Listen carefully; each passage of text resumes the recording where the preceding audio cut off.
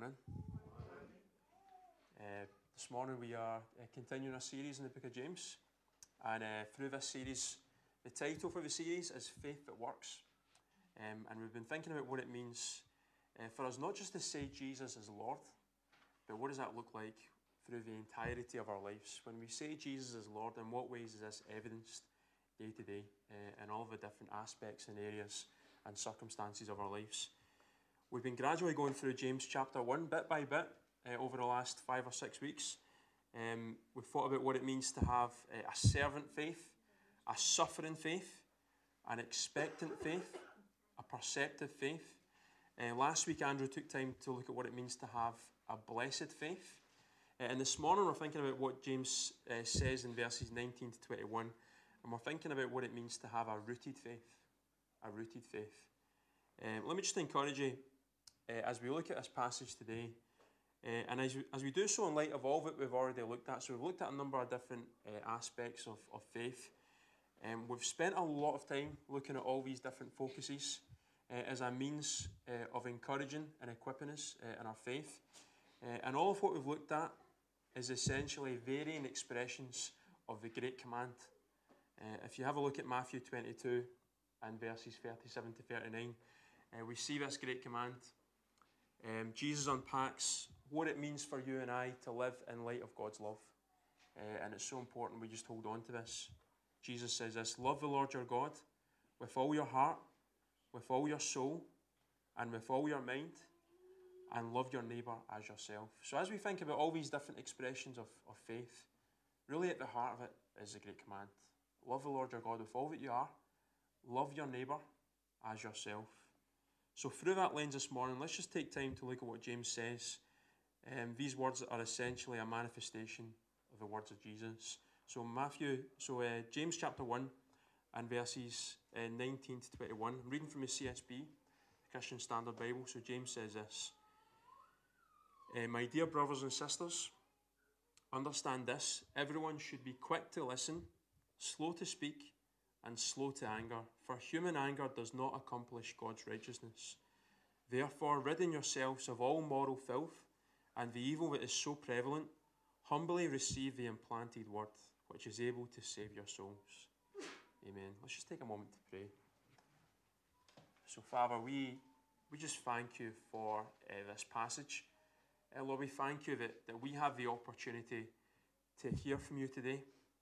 And we pray, Lord, that in this time, you would speak, and Lord, that we would respond also. This would be something that we respond to in the moment right now, but it would also be something that we choose to actively respond to day to day, beyond today, Lord, into the rest of this week.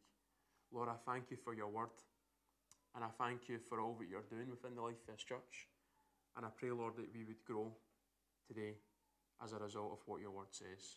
In Jesus' name, amen.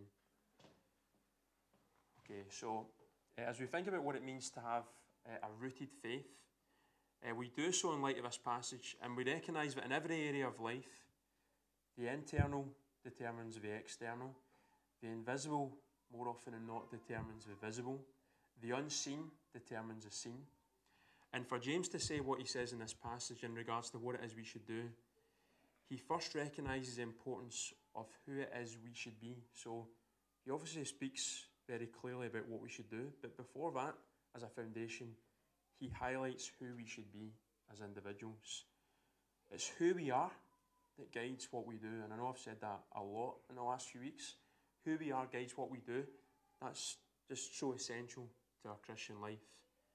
And that applies to the good things and the bad things. Who we are determines what we do, both good and bad.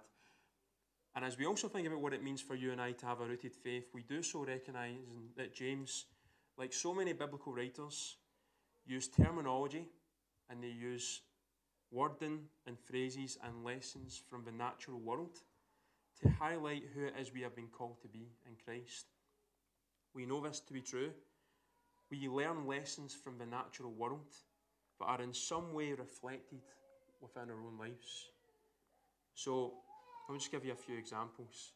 As the natural world has seasons, spring, summer, autumn and winter, so our lives go through various seasons. Is that not the truth? We can all recognise that. We see this in the natural world, different seasons. I know it's supposed to be summer right now, but spring, summer, autumn and winter, we also go through seasons in life. As the natural world has a whole host of different processes and activities, and each of those processes has a particular reason behind it. So also with our lives, we go through all sorts of different experiences and circumstances, and we can have confidence that there is a reason behind that. We might not understand this side of eternity, but we can know for certain that God has a plan and a purpose in the midst of all that we face. And as the natural world has plants and trees that will grow in healthy environments, and it also has plants and trees that will die in unhealthy environments, so it is with us in our own lives. If we are surrounded by a healthy spiritual environment, then we will grow and flourish. And if we live a life and we are surrounded in an unhealthy spiritual environment, then we will also struggle and suffer, and we will find ourselves spiritually struggling. This last example is something of what James touches upon in our passage this morning in verses 19 to 21. So he wants us to see that a healthy man or woman of God is rooted well. He's rooted well. He or she is rooted well. They're rooted in the right stuff, and this then leads to a healthy spiritual life. And oppositely, an unhealthy man or woman of God is not rooted well. They're not rooted in the right stuff, and they're not spiritually healthy. So, as we think in James 1, as I was preparing for this, I couldn't help but think about Psalm 1 as well. And as we see what all that Psalm 1 says, this is something we did look at a few weeks back. But I just want to highlight the connection between James 1 and Psalm 1 in terms of what it means to have a rooted faith. So James uses this phrase in James 1 verses 19 to 21, the implanted word. The implanted word. And the psalmist speaks of a tree that has been planted and is rooted well. So have a look at verses 1 to 3 of Psalm 1. The psalmist says this: "How happy is the one who does not walk in the advice of the wicked, or stand in the pathway with sinners, or sit in the company of mockers. Instead, his delight is in the Lord's instruction, and he meditates on it day and night." And this is key for us. He is like a tree planted beside flowing streams that bears its fruit in its season, and its leaf does not wither. Whatever he does prospers. So the man or woman of God, the person who chooses to prioritize God in their life, they're like a tree planted beside flowing streams. They bear fruit in season. Their leaf doesn't wither. Whatever they do, they prosper. Take hold of that as we think about James chapter 1. As we think about this tree planted here in this psalm, we're drawn to this idea of the roots of a plant or a tree. And the roots have a number of important functions. I get a C in biology, so I'm no expert on this. But the roots absorb water, minerals and nutrients from the ground below. They provide important sustenance for the tree.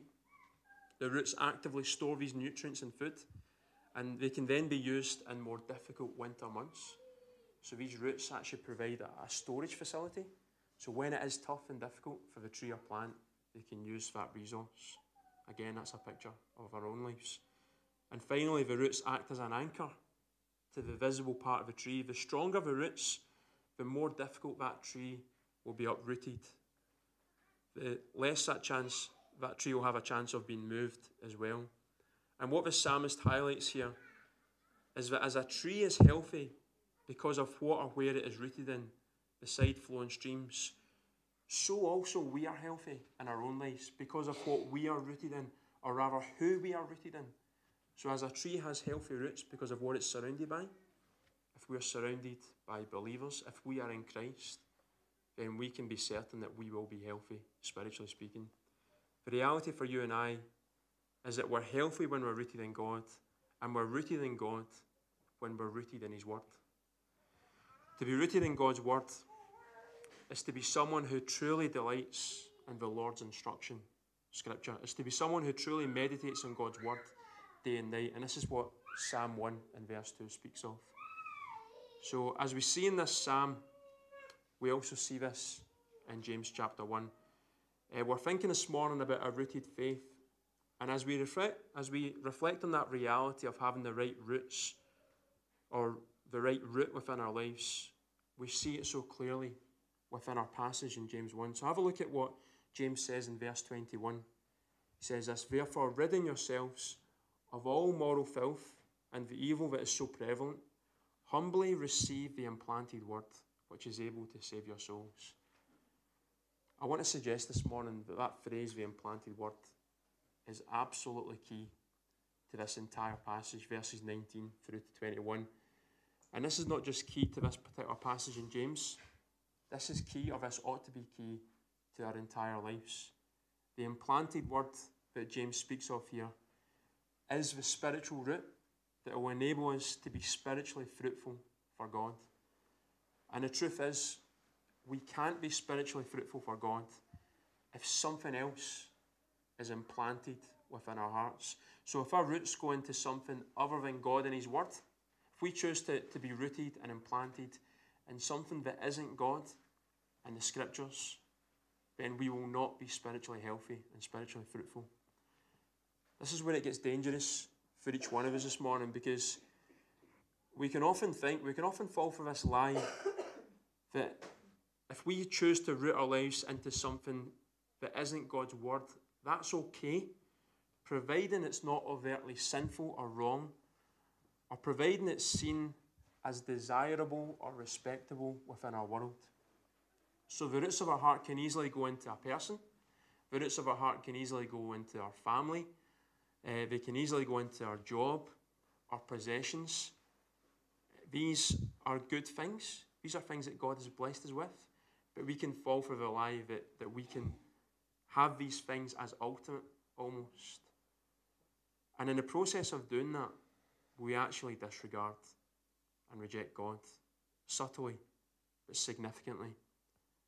Let me just say, brothers and sisters, to replace Jesus is to replace Jesus. Rooting our lives in these areas and others means we've chosen to worship something else apart from Christ. And this, by definition, is sin. This is really what sin is about. We choose to prioritise something other than Christ. So the challenge for us is, are we rooted properly? Are we rooted in Christ as a result of what His Word is doing within our lives? James highlights here that the implanted Word is what enables us to have a Jesus-centred life. So we will, this is a promise, it's a promise, we will love Jesus more than we love anything else in this world, when His Word is central to all that we are. To have a rooted faith is to have a faith that says, more than anything else, I want to have God at the centre of my life. And us knowing God is us taking His Word seriously. This means that to have Jesus at the centre, this means that we have His Word as central to our lives. Everything else has to be commentary when we compare how much we delight and meditate on His Word, out of a longing to know Him within our lives. I hope you're challenged by that. I'm challenged by that on a daily and regular basis. To what extent is Jesus everything? To what extent do I love Him more than anything else in this world? This morning, what I want us to do is to really take time to examine that phrase, implanted word, so that we really get a grasp of what James is speaking of here. And what I would say to begin with is that the implanted word is not our conscience. Some commentators would say this. The implanted word is our conscience. This ability to decipher between good and evil. This is not what James is speaking of here. This is something that God gives us. God gives us a conscience. We do have the ability to know what is right and wrong, but it's not what James is speaking of here within this passage.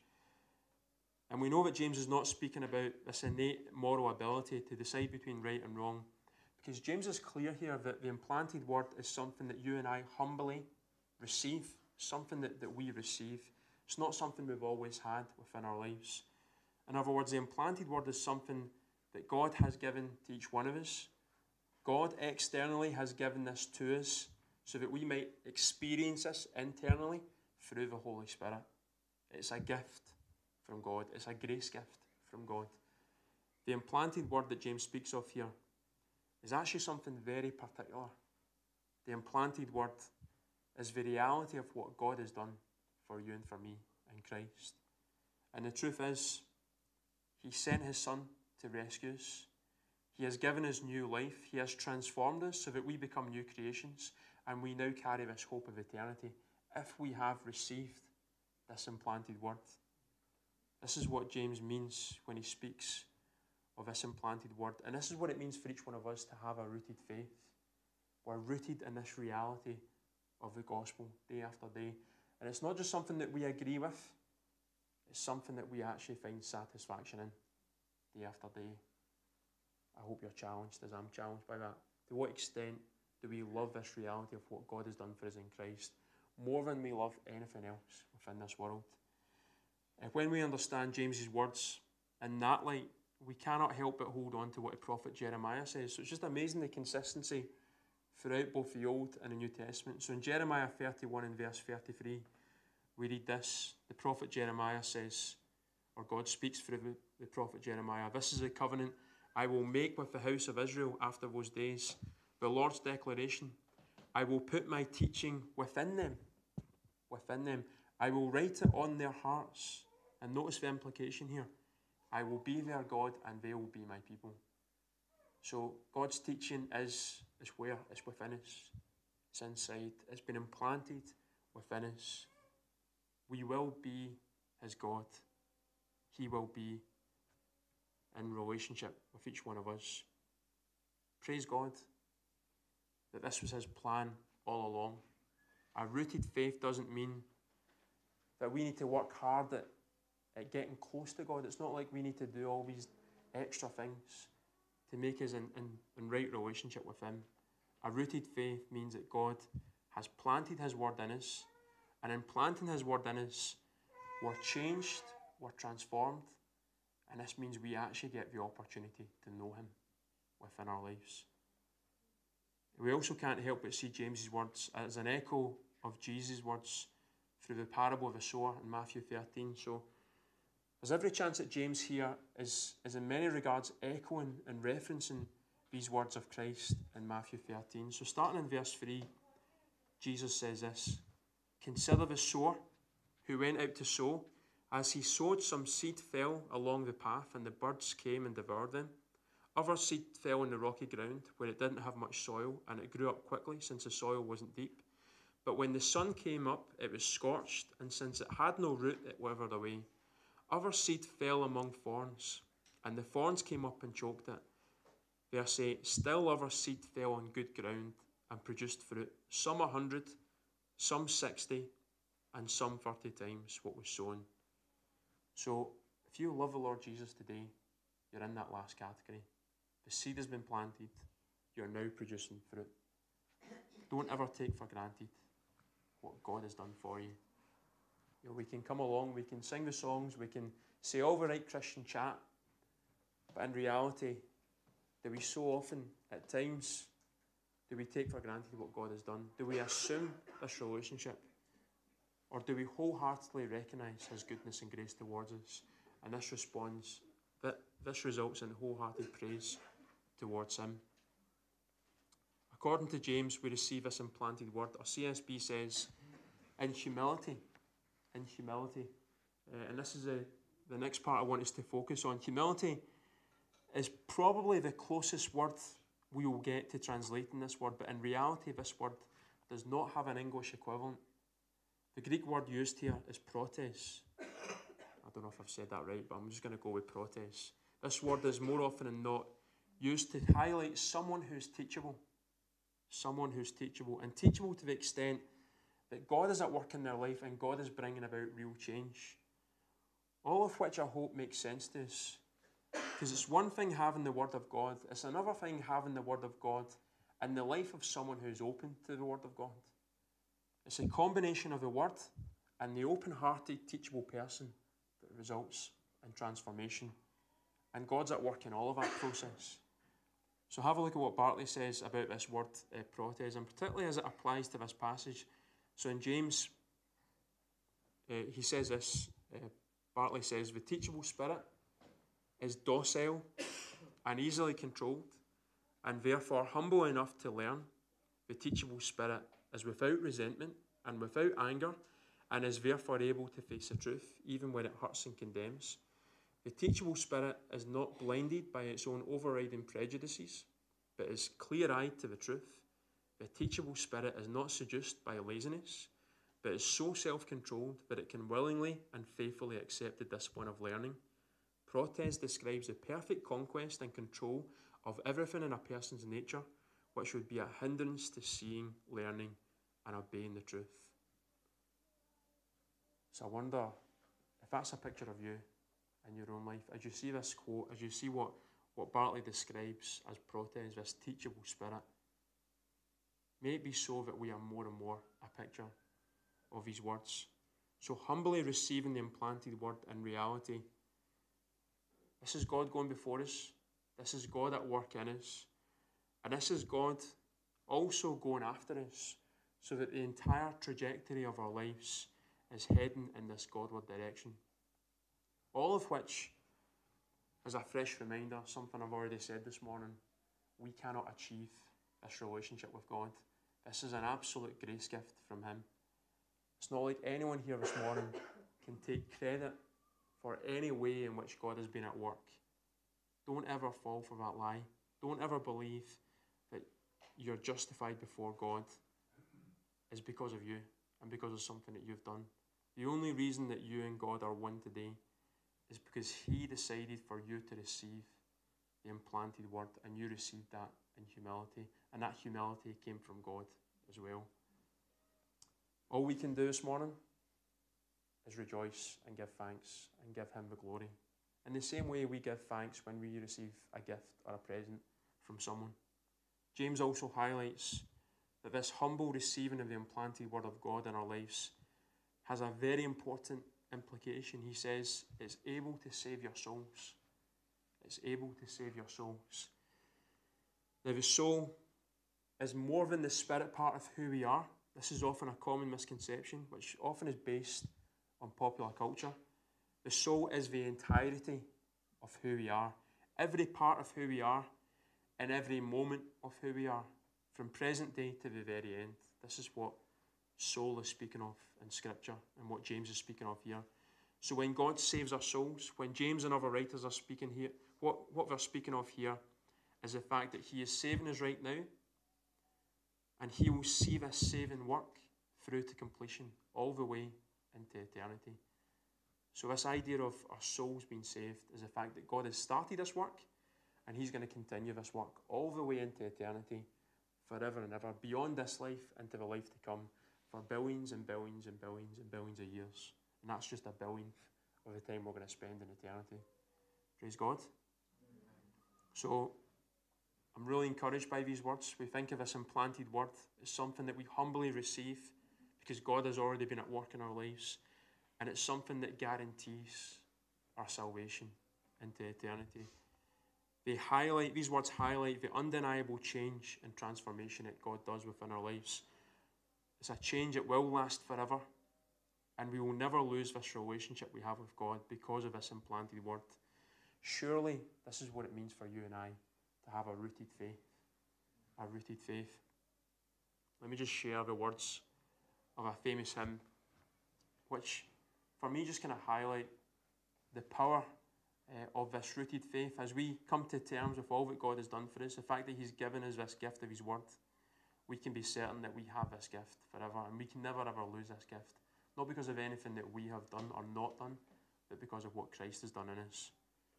So this hymn says this: when I fear my faith will fail, Christ will hold me fast. When the tempter would prevail, he will hold me fast. I could never keep my hold through life's fearful path, for my love is often cold, he must hold me fast. Those he saves are his delight, Christ will hold me fast. Precious in his holy sight, he will hold me fast.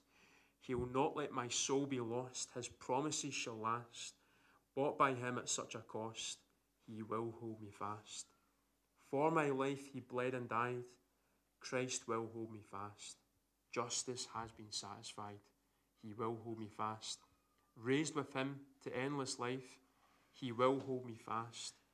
till our faith is turned to sight. When he comes at last, he will hold me fast. He will hold me fast. For my Saviour loves me so, he will hold me fast. That's our testimony this morning. This is what it means to have a rooted faith. It's all that Christ has done for us. Everything else is commentary. What we are doing this morning, what we are doing with our lives if we have faith in Christ, is responding and rejoicing in his goodness and grace, in love towards him and in love towards other people. As we rest in a spiritual reality this morning, there's some important implications. And James, I believe that James anchors this entire passage in the fact that his word is within us, but there are some implications. You might even say expectations of how we should live. And in the rest of our time this morning, let me just share what some of these implications are, so that we might more and more become men and women who do have this rooted faith. Let me just caveat all of this by saying you cannot bypass all that we've just looked at and focus on these practical applications. And that's always a temptation. It's always easy just to go into practical outcomes and forget this doctrinal reality of what God has done for us in Christ. You cannot live without what I'm about to speak of if the word of God is not first dwelling richly within you. So God's word has to dwell within us first before we can ever think about living a life that reflects this. The internal determines the external. Let me just examine what are some implications of a life that is properly and correctly rooted to the glory of God. So implication 1, based on this passage, we're called to be a people who are quick to listen. We're called to be a people who are quick to listen. So that's just nice and easy for us this morning. How opposite of our culture today. We live in a society that is very much slow to listen. We don't want to hear what other people have to say. We only want to get over our own particular agenda. The classical writer Zeno of Elea said this: "We have 2 ears but only one mouth, that we may hear more and speak less." How difficult this really is for each one of us to be quick to listen. I'm willing to guess this morning that the men and women of God in your life, the individuals who you look up to, the ones who you see have something of Christ within them, are individuals who reflect this. They're quick to listen. They want to hear what's going on with you. They want to hear about a particular situation. They're attentive to what God is saying in the midst of the conversation. And no doubt about it, to listen well is to be like Jesus. So I would encourage you, as you read the Gospels and as you look at the conversations that Jesus has throughout the Gospels, Matthew, Mark, Luke and John, see how well Jesus listens and see how different that is to each one of us. Look at how well he listens to people in the midst of what they face. He doesn't carry any fear of man. His only fear is a fear of God. And he doesn't give them what they want to hear. He gives them what they need to hear, in light of the fact that he's been quick to listen. So be quick to listen. To be quick to listen is not primarily the speed. It's not about the speed at which we listen to someone. It's more to do with the heart and the intent behind our listening. It's more to do with empathy. We're wanting to understand what it is a person is going through.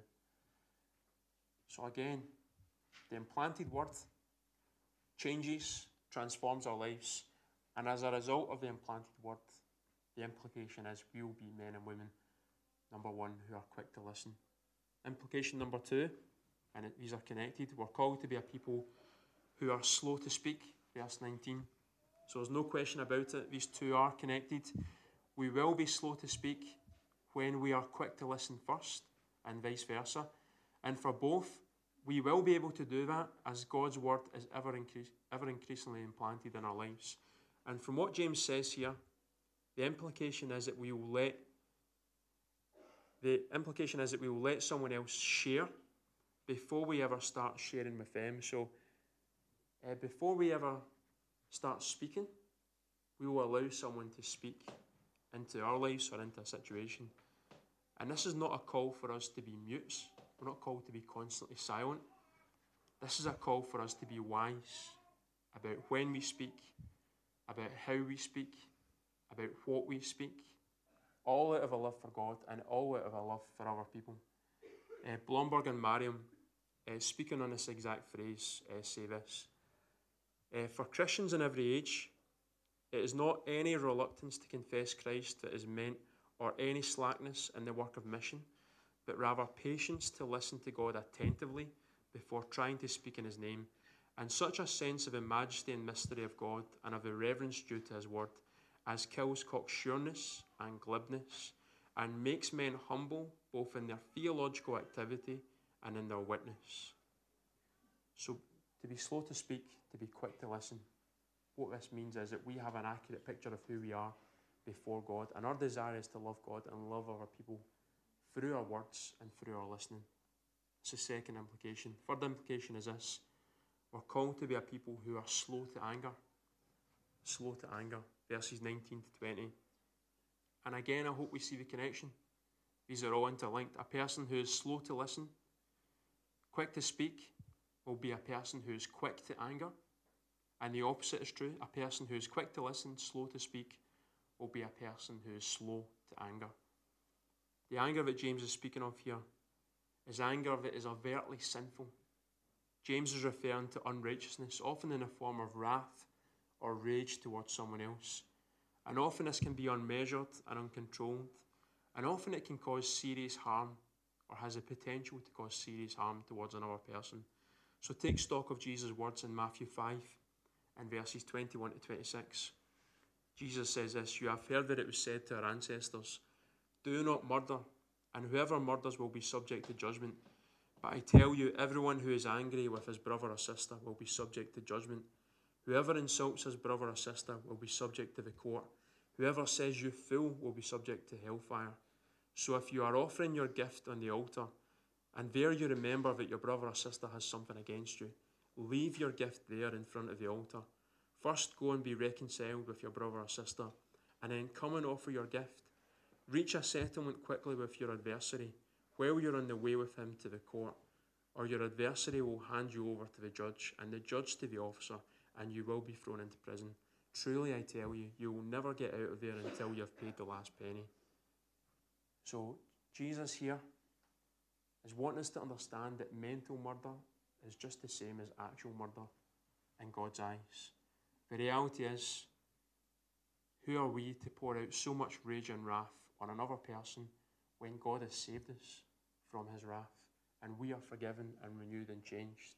Who are we to then respond, in light of what God has done for us, to then respond in this way? So James says slow to anger in verse 19, and he underlines a key reason for being slow to anger in verse 20. He states, "For human anger does not accomplish God's righteousness." Human anger does not accomplish God's righteousness. So James wants us to understand that you and I cannot live righteous lives before God when we have sinful anger. Not just any kind of anger, but sinful anger. So what's a righteous life? What does it mean to live a righteous life? What's a life that's a reflection of the character and goodness of God in the world and in our lives? All of which makes sense when you read the words of Yahweh in Exodus 34, 6 to 7. We read this: The Lord is a compassionate and gracious God, slow to anger, and abounding in faithful love and truth, maintaining faithful love to 1,000 generations, forgiving iniquity, rebellion, and sin. So this is who God is. Therefore, this is who we should be as well. We should not live in unrighteous anger. If we have anger, it should be righteous, and we should be a people who are slow to anger. It's the third implication. The fourth implication is this: we're called to be a people who get rid of all moral filth and evil. Verses 20 to 21. And the word that James uses here, it's quite a descriptive word. And it's a word that would normally be used to describe filthy, dirty, stained clothes. So when James says here, get rid of these, what he's saying is take these dirty clothes off. As you sin, in many regards, you're putting stains and dirt on your spiritual clothes. So when we get rid of this, we're taking these clothes off. This is who you were in your previous life. But look at what God has done in your life. Therefore, take these clothes off and choose to live a life that is righteous. So this is definitely the most obvious interpretation of what James is getting at here. But alongside this, interestingly, the Greek word that James uses here is ruparia. Ruparia. And this word, as well as being used to describe dirty clothes, has its root in the word rupos, which means wax in the ear. Now, when wax is in our ear, it makes us hard of hearing. It can make us deaf. So James may be saying, I'm not going to say this is what the passage is saying here, but James may be saying, get rid of the spiritual wax in your ear. Because if you have spiritual wax, this in effect is sin, and you will not hear God. You'll be deaf to God and his ways. Either way, whatever interpretation you want to hold on to, what James is describing here is that we need to live lives that are holy and pleasing to him. Lives that prioritise him. Lives that recognise our sin and confess our sin and choose to live differently. This is what repentance is. So these are the implications of a life that is rooted in God's word, out of our love for God. So my question to you this morning, as we look at these 4 implications, as you examine your life, and as you think about the challenge of being slow to speak, quick to listen, slow to anger, getting rid of all moral filth and evil, which of these areas are you struggling with? Which of these areas are you struggling with? And which of these areas do you find yourself falling short time and time again? The danger for you and I is that we can come up with all sorts of external techniques to find victory in these areas. In reality, though, what we need is a more serious and concentrated commitment to the implanted word, to God's word at work in our lives. I say that this morning because the fruit never determines the root. The root always determines the fruit. So make sure your rooted faith is such that you're rooted in God. And as a result, you're rooted in his word every single day. This is the only way to be fruitful. We don't look at this list and think, we're going to try really hard in all these areas and be better in these areas. No, we're called to be committed to God and his word. And as we're committed to God and his word, as we find satisfaction in his word, we will find ourselves, the fruit of that will be a life that reflects us. John Piper highlights that one of the quickest ways to fall flat, to have a spiritual faceplant in ministry and mission, is when you have a superficial life in the word, or worse than that, a non-existent life in the word. A number of years ago, he shared the process of what he does in his time. As he opens up the Bible, he has what is essentially a 7-step process to dig into God's word so that it might become applicable to his life and so that he might be transformed by the word. And this morning, as we close, I just want to share these steps, and I would encourage you to let this be what your time in the word looks like. Not just in one day, but in every single day, from this day all the way through to your last day. May you be someone who doesn't focus on the quantity of the word, but rather the quality. The time you spend in God's word really would make a difference. And obviously quantity is more important than nothing. If you find yourself reading God's word and you're not really connecting with what it says, that is always, always, always better than not reading the word at all. But better than that, better than quantity is quality. Make sure you really connect with what God is saying through his word. And Piper gives these 7 steps, which I think are helpful for us. So let me just share these this morning. Number 1, do not settle for the haze around Scripture. And what Piper's getting at there is there's always this moment as we open the Word and we have there's a bit of a disconnect with what God is saying. And it's almost like a haze. We don't really see what it is that the Word is saying and how this directly applies to our lives. And we have to persevere in that moment. We have to keep reading and trusting and praying that God is going to work. So Piper says, don't settle for that. Number 2, the next step after that, dig down into the words of Scripture. So really get to grips with what the actual words of Scripture are saying, the passages and verses that you're reading. Understand what each sentence and each phrase and each passage is pointing towards. Get to grips with the actual words. Number 3, dig down into the intention of the authors of Scripture, and authors is plural. The human authors, and obviously God himself. What is God saying through this passage? How does he want us to benefit and be blessed by this word? Number 4, dig down into the truth that it's pointing towards. So there's this bigger truth reality that we can come to terms with. As we understand the words and as we understand the intent, then we can understand there's this truth that we can take hold of. And number 5, dig down into the experience of that reality. So it's one thing to know what God's word says, it's another thing to experience it. It's one thing to know a particular truth, it's one thing to experience that truth. And the only way we can experience the truth of God's word is if we ask God. If we ask in prayer, we come to him and say, God, make this alive in my heart.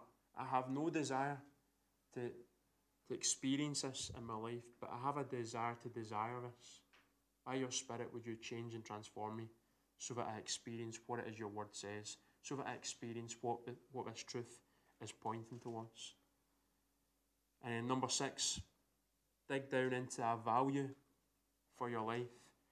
In other words, make this truth into a value and make that value a part of who you are as an individual, as a person. And then finally, number 7, share that value with other people so that they might come to experience and have what you have experienced and have. So the more and more we dig down, this is almost like the 7 levels. We keep digging and digging and digging and digging until we have this tremendous opportunity to share with other people of the difference that Christ has made to us in our lives as a result of his word. Does that make sense? This is what it means for us to have a rooted faith. It's a faith that is rooted in his word. The implanted word, we humbly receive it and we can be certain that our souls are saved. We have this guarantee all the way into eternity. This morning we want to create space to respond to all that we've looked at. And I recognise that for some of us, perhaps we just feel overwhelmed at the moment by a particular situation or circumstance. We want to create space this morning, so even if you want to speak to myself or someone else after our time to receive prayer, have the boldness and courage to do that, because we do believe that the church family is better when we are together, when we are honest, when we are accountable. We recognise the importance of iron sharpening iron. We are stronger and more equipped as we share our burdens with one another. For anyone who's maybe suffering with an illness or ailment, who would like prayer for healing, we believe in the God who does heal. And so we would want to create space for you this morning to receive prayer for healing. And we also come to the table this morning. We come to this table recognising that this really represents the heart of who we are in Christ. Jesus' body that was given for us, Jesus' blood that was shed for each one of us. It was on the night in which he was betrayed that Jesus took the bread and he broke it. And he said, this is my body which is for you. And in the same way he took the cup and he said, this cup is a new covenant in my blood. As often as you drink this, do so in remembrance of me. So because of this table, we can live in faith and in confidence in all that Christ is and all that Christ has done for us. This is what it means to have a rooted faith. So let's pray together. Father, we thank you for your word, and we thank you, Lord, that you have been abundantly generous towards us. And all that we are today is simply one of response and worship and praise. So as you have blessed us abundantly, may we respond in faith to all that you are saying to us. May we carry this hope and expectation, not just of this life, but also the life to come. And may we choose to get rid of all sin, all of the things that so easily entangle us, Lord. Would you help us to identify those in the power of your Spirit? And may we confess those with a determination, again in the power of your Spirit, to be different as we go into this week. We ask this in Jesus' name. Amen. You guys.